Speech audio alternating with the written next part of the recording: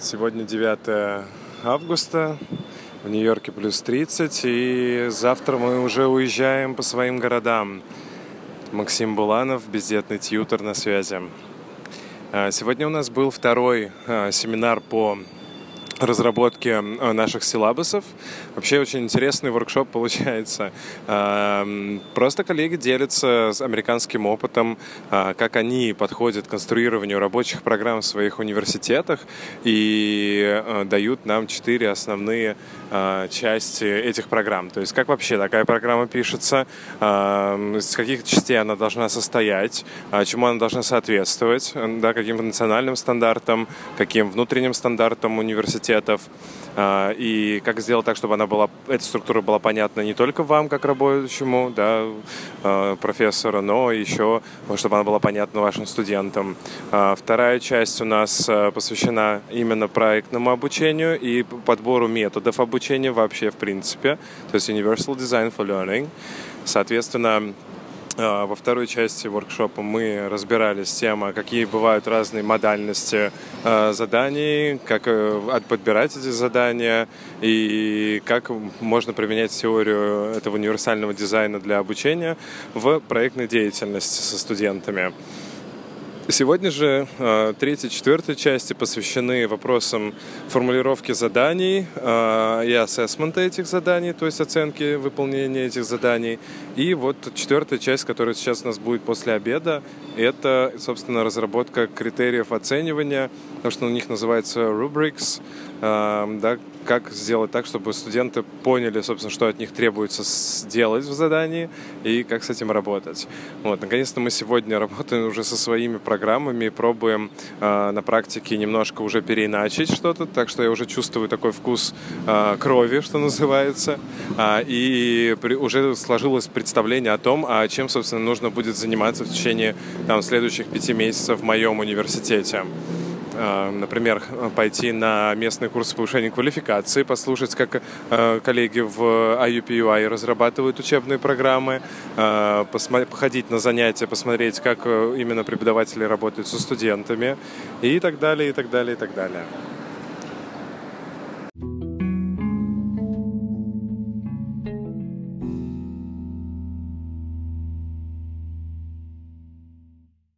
Ой, в общем, встретились мы с Володенькой, прекрасным Крыловым. Я пишу подкаст. Окей. Вот, поэтому будь готов, все, что вы скажете, будет использовано в подкасте. И я вижу просто столько всякой красоты, ребят, что это с ума сойти. Мы гуляем по Уильямсбургу, и мы сейчас в Домино парке. Взяли всякого кофейку, пообщались с какими-то ребятами милыми, прекрасными. И здесь, в общем, джентрифицированная какая-то площадь, я не знаю, что это. Это какие-то доки, выкрашенные в прекрасный голубой цвет. И на них можно залезать. И чуть-чуть, правда, не очень высоко. Слушай, я не знаю, что я сейчас хочу. Я просто хочу орать! О, Господи, это очень красиво. Это Манхэттен? Видишь Эмпайр? Вижу. Здание, вот вижу, там. Да, я там живу. Вот, собственно. Офигеть.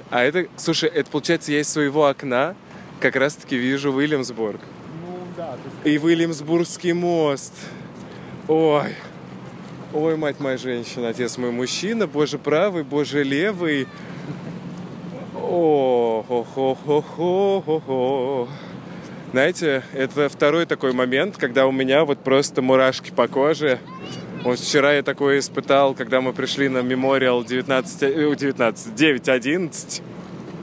А вот сейчас вот просто я смотрю на то, что я вижу, и не могу поверить. Такой вот городок. То есть, чтобы вы понимали, где-то над городом пробиваются лучи солнца сквозь тучи. И, возможно, даже где-то идет дождь. А здесь на набережной гуляют семьи, люди, художники, трансгендеры и мы. Парочка простых молодых ребят. Володь. Семьи трансгендеров. Семьи трансгендеров. Да. Ну, потому что нам сегодня говорили, что diversity должна быть diversity. То есть вот прям должна быть тотальная. Расскажи, пожалуйста, что это за место такое? Почему оно такое интересное? Вот этот парк. Да, то есть в чем его... Это был какой-то... На самом деле, вот видишь, вот то здание, которое такое полураздолбленное. Ага. Это здание сахарной фабрики Домино.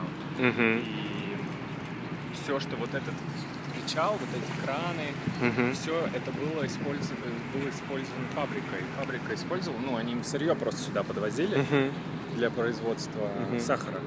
Это очень большой бренд, вот этот Домино, ты его везде здесь увидишь. Это как паста, как пицца Доминос? Не, это сахар. Вот Домино Sugar, ты прям видишь пачку да, сахара, да. самый популярный в Америке.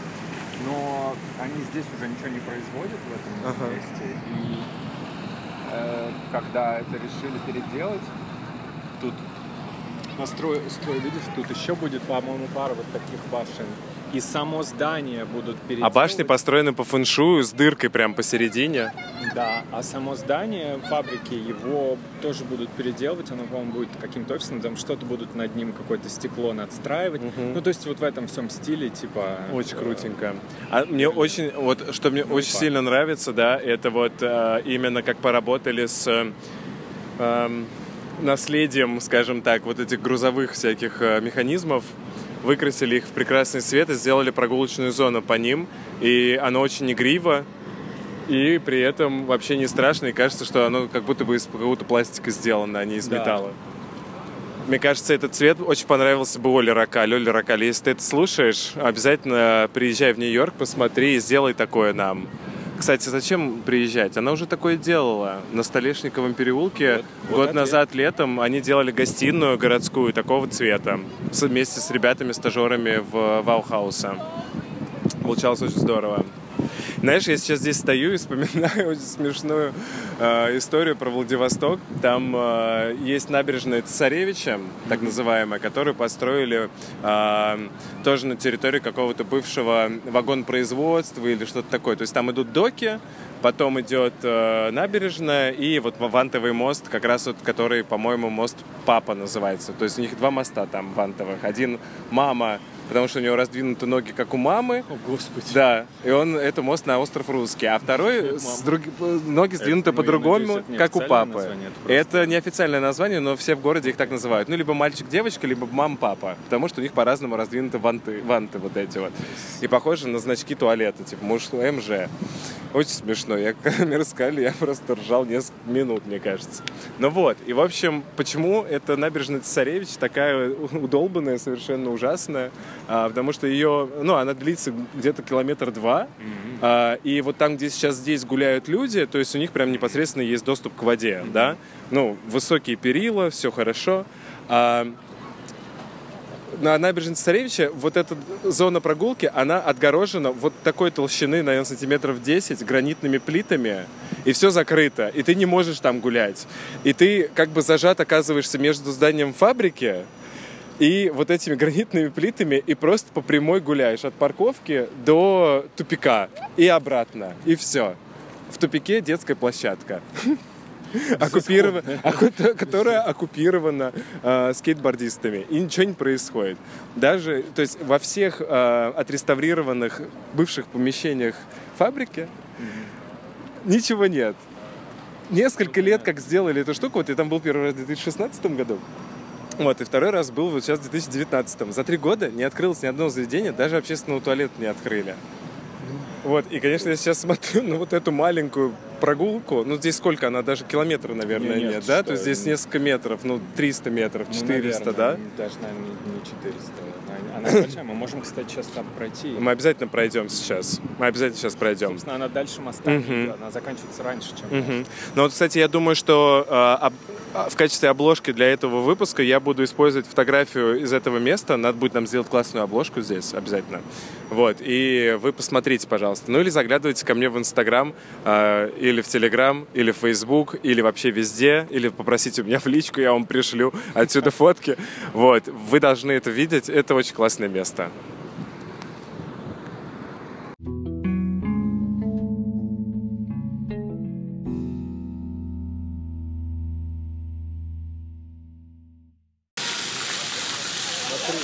Мы сейчас в Домино парке, и здесь совершенно прекрасные деревянные ступени, на которых занимаются дети из гимнастической школы.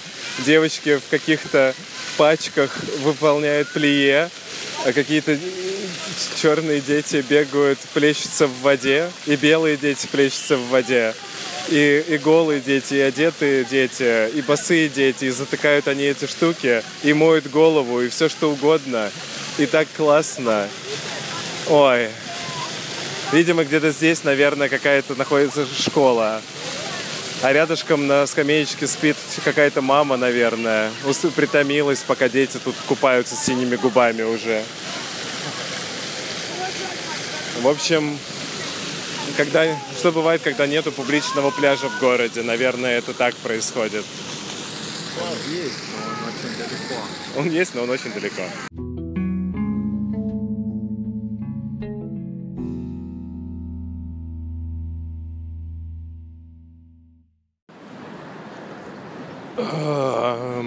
В общем, эйфория от прогулки с Володей немножко сошла. Сейчас типа 9 часов. Он уехал на какой-то день рождения, куда меня не приглашали, логично. В какой-то момент я оказался один в этом районе Уильямсбург и запаниковал. Не знаю, наверное, сказалась усталость, потому что эти 3 дня, которые я здесь уже провел, они такие были очень интенсивные, и очень много чего мы делали, и в какой-то момент я просто оказался стоящим в продуктовом магазине в очереди в туалет, и подумал, боже, что происходит, что мне делать, куда мне идти. Совершенно забавно встретил Арсения, с которым мы друг друга фолловим достаточно давно в Инстаграме, и он был очень удивлен, такой: ой, а что ты здесь делаешь? Я говорю: ну как, что я здесь делаю? Приехал учиться. В общем, Володя мне помог сделать большую вещь. Купили мне тариф местный. Очень забавная и странная штука с мобильной связью. Я не покупаю себе какие-то новые айфоны и прочее, и хожу с 5-м, вполне себе им доволен. Но забавная вещь, что ты не можешь, купить здесь нормальный какой-то тариф на 5-й iPhone, потому что стандарты связи как-то в них не совпадают, или что-то еще. Мне уже 2 парня в 2 магазинах пытались объяснить, в чем дело, но я так и не понимал этого. Соответственно, они мне предложили классное предложение. Купить просто 2 месяца мобильной связи и получить бесплатно телефон, который полагается. Вот, так что теперь я счастливый обладатель какой-то простой Motorola на Android. И, собственно, представьте меня стоящим в очереди в туалет в фешенебельном продуктовом магазине с 2 телефонами в руках в попытке перенести хоть какие-то номерки. И я понял в этот момент всю беспомощность нашего консюмеристского сообщества, потому что, ты такой просто забавный парень, стоишь в этом хипстерском месте, я не знаю, как это еще назвать, не хипстерское, просто, клевый творческий район, и ты нифига не знаешь, что там происходит, и ты немножко в панике и уставший, и не понимаешь, куда тебе идти, и что делать, и что надо настраивать телефон, и что в него ты не сможешь ничего перенести, никаких контактов, только вручную, потому что ты привык пользоваться только яблоком, а тут надо пользоваться андроидом. Вот, и я почувствовал всю беспомощность какую-то своего положения. Такая беспомощность, конечно, надуманная. Вот, но прикол как раз-таки, наверное, в том, что здесь в Америке это напомнило мне ситуацию со связью, напомнило мне какой-то вселенский заговор, что вот тебя вынуждают покупать. То есть, почему я не могу пользоваться своим 5-м айфоном, да? вообще ты должен пользоваться чем-то поновее, чтобы соответствовать стандартам каких-то связей, симок и прочего. Ну, на самом деле, здесь еще, может быть, сказалась моя лень, потому что если бы я не ленился и пошел бы в какой-нибудь еще мобильный офис связи, типа в какой-нибудь ТНТ, в противников, в соперническую компанию. Может быть, мне бы там сделали какое-нибудь интересное предложение. Ну, короче, теперь я приехал обратно к себе в Средний Манхэттен и понимаю, что надо куда-нибудь пойти сесть, чтобы заполнить открытки. Это я сейчас так медленно говорю, чтобы понять, куда мне идти вообще. Что делать, куда сесть, чтобы заполнить открытки. С открытками, кстати, тоже забавная штука. Я не был уверен, что у меня будет вообще время, чтобы сесть в какое-нибудь нормальное место, найти какой-нибудь интересный книжный магазин и в этом книжном магазине купить какие-нибудь классные открытки. Поэтому я просто оказался в каком-то Hallmark, или как он там называется, и в этом Hallmark'е накупил пошлых открыток Нью-Йоркер с обложками журнала разных лет. И они стоили каких-то, по $3. И я их купил несколько. Они мне понравились, из того, что там было. Вот, а потом я оказался в этом Уильямсбурге, и в этом Уильямсбурге как раз-таки я наткнулся на очень милый маленький книжный магазин. Он меня привлек тем, что снаружи лежала коробка, в которой были книжки бесплатные, потрепанные, которые можно было брать. И я решил заглянуть и залип там на очень долго. И нашел там офигенные открытки как раз и с Патти Смит для Катюши, и с Итаном Хоуком для Ани, наверное. И несколько еще. И потом я нашел какие-то зины местного художника, который живет в этом районе. Он какой-то панк-рок артист, и он делает маленькие вот эти вот книжечки со своими размышлениями о жизни. И я тоже купил. И, в общем, на самом деле все хорошо. И сейчас паника немножко проходит, но я не знаю, с чем это связано. Я обычно, не испытываю каких-то панических атак или чего-то такого, потому что, это мне не свойственно. А тут, наверное, наложилась усталость после 3 дней, акклиматизация и понимание того, что уже завтра утром, рано утром, 6:30, мы стартуем в аэропорт и поедем в аэропорт Ньюарка, чтобы уже разлететься по разным местам. И я представил, что окей, эти 3 дня здесь на семинаре были такие классные, активные, большие, интенсивные, насыщенные. А потом ты приедешь в Индианаполис, и что? Что это за город? А вдруг там не так же круто, как в Нью-Йорке? А в Нью-Йорке, круто. И я сегодня написал Ане, когда она меня спросила, как дела? Я говорю, кажется, я влюбился. Да, такой роман с Нью-Йорком. Сразу вспоминается история из фильма «Нью-Йорк, я люблю тебя», где эта полная американка приехала в Париж.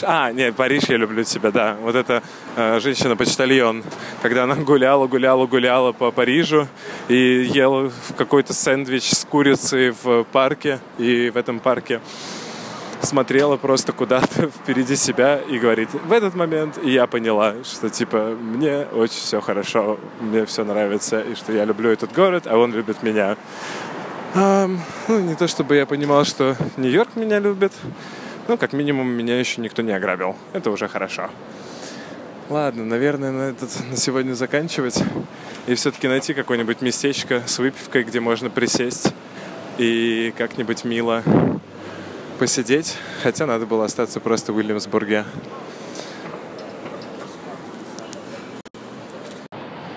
По скриптум, если когда-нибудь еще я захочу зайти в какой-нибудь паб, то надо заходить в паб и брать все-таки сидр, за которым ты пришел, а не вестись на московский мюл. Мне подали этот коктейль в жестяном стакане с кучей льда. И его было совершенно невозможно пить. Меня сводило зубы. И в пятницу вечером в таких барчиках очень шумно. Я сейчас говорю об этом, и в ушах у меня по-прежнему звон. Но зато я написал все открытки и буду готов их отправить.